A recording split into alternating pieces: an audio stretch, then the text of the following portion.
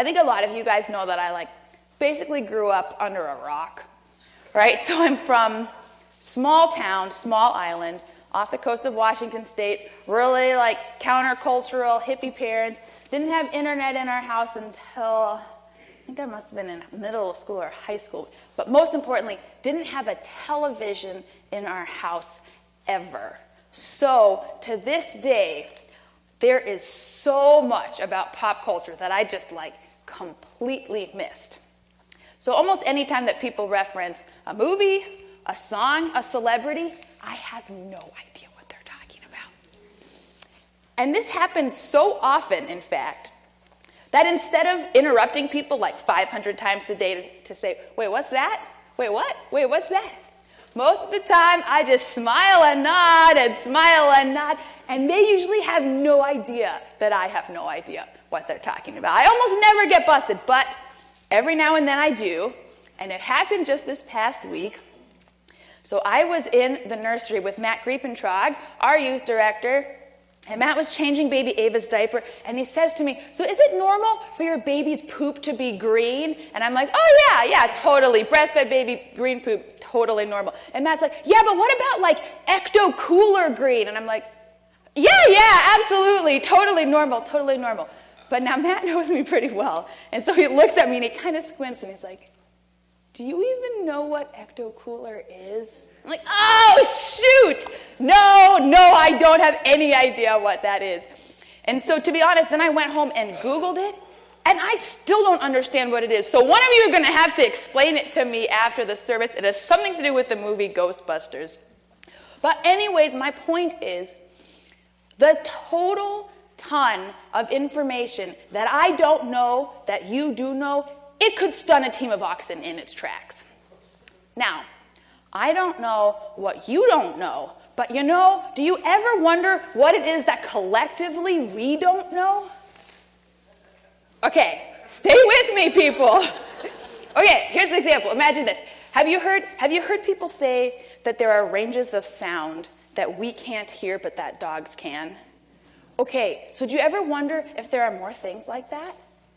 Are there colors that we can't see? What if there are more than 3 primary colors? What if there are more than 5 senses? What if there are more than 4 dimensions? That last, an idea which has moved in the last 50 years from wild imagination to definite possibility with the arrival of quantum mechanics and string theory. So what are the things that we don't know now but we will someday?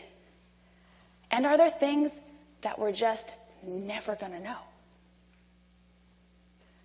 For my thoughts are not your thoughts, nor are your ways my ways, says the Lord. One of the coolest things about our Bible is that because the readings are from such a wide span of time and history, as you progress through the Bible, you can watch people's understanding of God evolving and expanding. So one of the coolest things about both our readings today is that they both capture a moment in time when people's understanding of God took a big leap forward. So first, the Isaiah passage. Grace told us a little bit of the background. Thank you for reading, Grace, wherever you are. Thank you, Grace. So a little bit about the background. So this is written during Israel's exile in Babylon as they're on the eve of coming home. And so here's kind of the worldview at the time when during the exile. So the way that people have understood the world for a while at this point is that there are kind of 2 realms. There's earth and everything that's happening down here, and then there's the heavenly realms. So down here are all the people, and up here are all the gods. And so each little nation had their own god, and the thought was that whatever happens on earth is corresponding to whatever is happening up in the heavenly realms. So, for example, if 2 nations are fighting, it means their gods are fighting each other up in the heavens. And if your nation defeats my nation in battle, it means that your God defeated my God. And so for centuries, what people would do, if their nation got conquered, they would all start worshiping the God of whoever conquered them, because naturally you want to throw in your lot with the strongest God possible. But then the Babylonian Empire comes to Israel, and they come down hard. They destroy the capital city of Jerusalem. They take most of the leaders, and take them away from their homeland and move them to Babylon where they can keep an eye on them. And probably the most crushing thing of all is they destroy the temple, which was thought to be the place where God's Spirit resides. So what does this all mean? Does this mean that God is dead?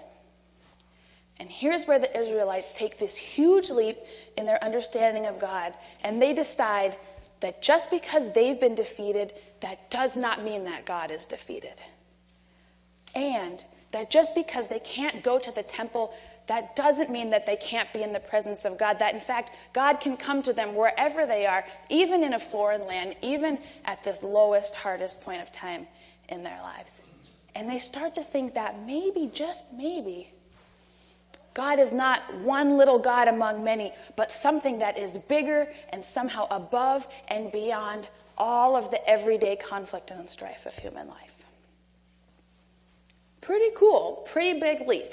However, they still have some learning to do because in trying to figure out why this could have happened, they decide, well, if it doesn't mean that God was defeated, it must mean that God is punishing us for something that we did wrong. And that idea that good things and bad things that happen to us are God rewarding or punishing us for things that we've done, that belief persisted through till the time of Jesus, in some ways still persists today, and is a theology that has caused a lot of hurt, a lot of heartbreak, and a lot of judgment. For my thoughts are not your thoughts, nor are my ways your ways, says the Lord. Okay, fast forward 500 years to our gospel reading from Luke.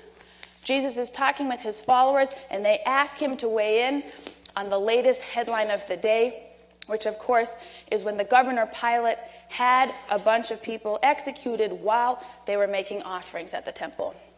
So the Galileans that they're talking about, that's another word for a group they called the Zealots. So this was a fanatical sect that fiercely resented the taxation and oppression by the occupying Roman Empire, and they were trying to incite people to come together and fight back and rebel. So when they ask Jesus this is way more than just small talk. There are some big questions underneath what they're asking. Namely, they're asking Jesus to take sides. Should we rebel or should we not? And they're asking, which side is God on in all of this? And Jesus gets that, and he gets their thinking, which is, if Pilate was able to kill all of those people, does that mean that God is on the side of the hated Roman Empire? Not possibly. So, in trying to find some other explanation, up comes that same thinking from the exile, which is, well, maybe God is punishing them, using Pilate to punish them for something they've done wrong. And to this theory, Jesus responds with an emphatic no. God is not using Pilate as an instrument of divine retribution. God does not work that way. And to really hammer his point home, right, he brings up another recent headline, a natural disaster, when this tower suddenly collapses and kills 18 people, an event that clearly has nothing to do with anything those 18 people had done wrong. Tragedy just sometimes happens. So, Jesus refuses to take sides, and then he's quick to turn the attention back on them, saying essentially, forget about Pilate. What are you guys doing with your lives? What do you need to change? And then he tells this parable about the fig tree. What are the areas in your life where you need to be giving a little bit more attention? What are the areas in your life that you need to be cutting down and cutting out because they're not bearing good fruit? So, it's a very clever redirection by Jesus, and it's just good advice to live by. But it does not answer their question of why do bad things happen and where is God when people are suffering. In Isaiah we learn it doesn't mean that God is defeated. In Luke we learn it doesn't mean that God is punishing us. But what does it mean? For my thoughts are not your thoughts, nor are your ways my ways, says the Lord. Okay, so once upon a time, there were two babies in the womb, twins, and they're talking to each other. And one baby says to the other, do you ever wonder if maybe there's more to life than this. Another baby's like, what? More? What are you talking about? What do you mean more? It's like, well, I don't know. Like, do you ever wonder if maybe the world is bigger than this? Bigger? How could it be bigger? Like, I could feel one wall over here, and I think you can feel the other wall with your foot, right? I don't understand how it could be bigger than this. Yeah, okay, maybe you're right.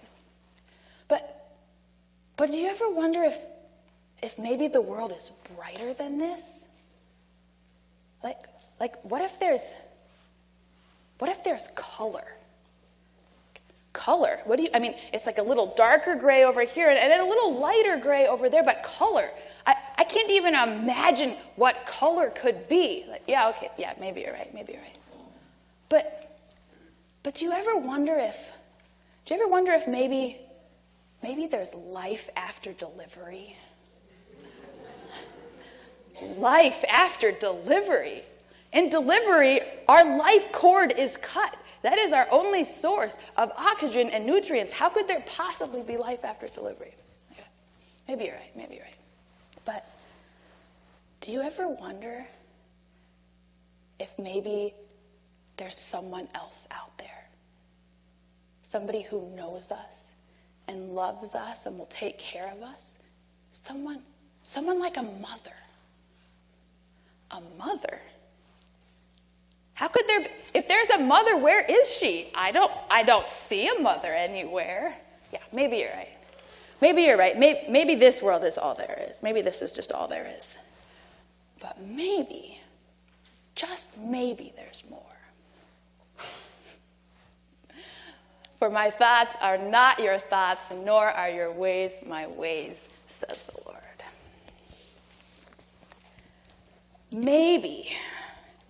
Maybe one day we will understand why in this world there is so much pain and so much suffering right alongside all of the goodness and all of the beauty. Maybe that will be our next big leap in our understanding of God. Maybe we're going to learn it soon. Maybe we can't learn it until we die. Maybe we'll never know.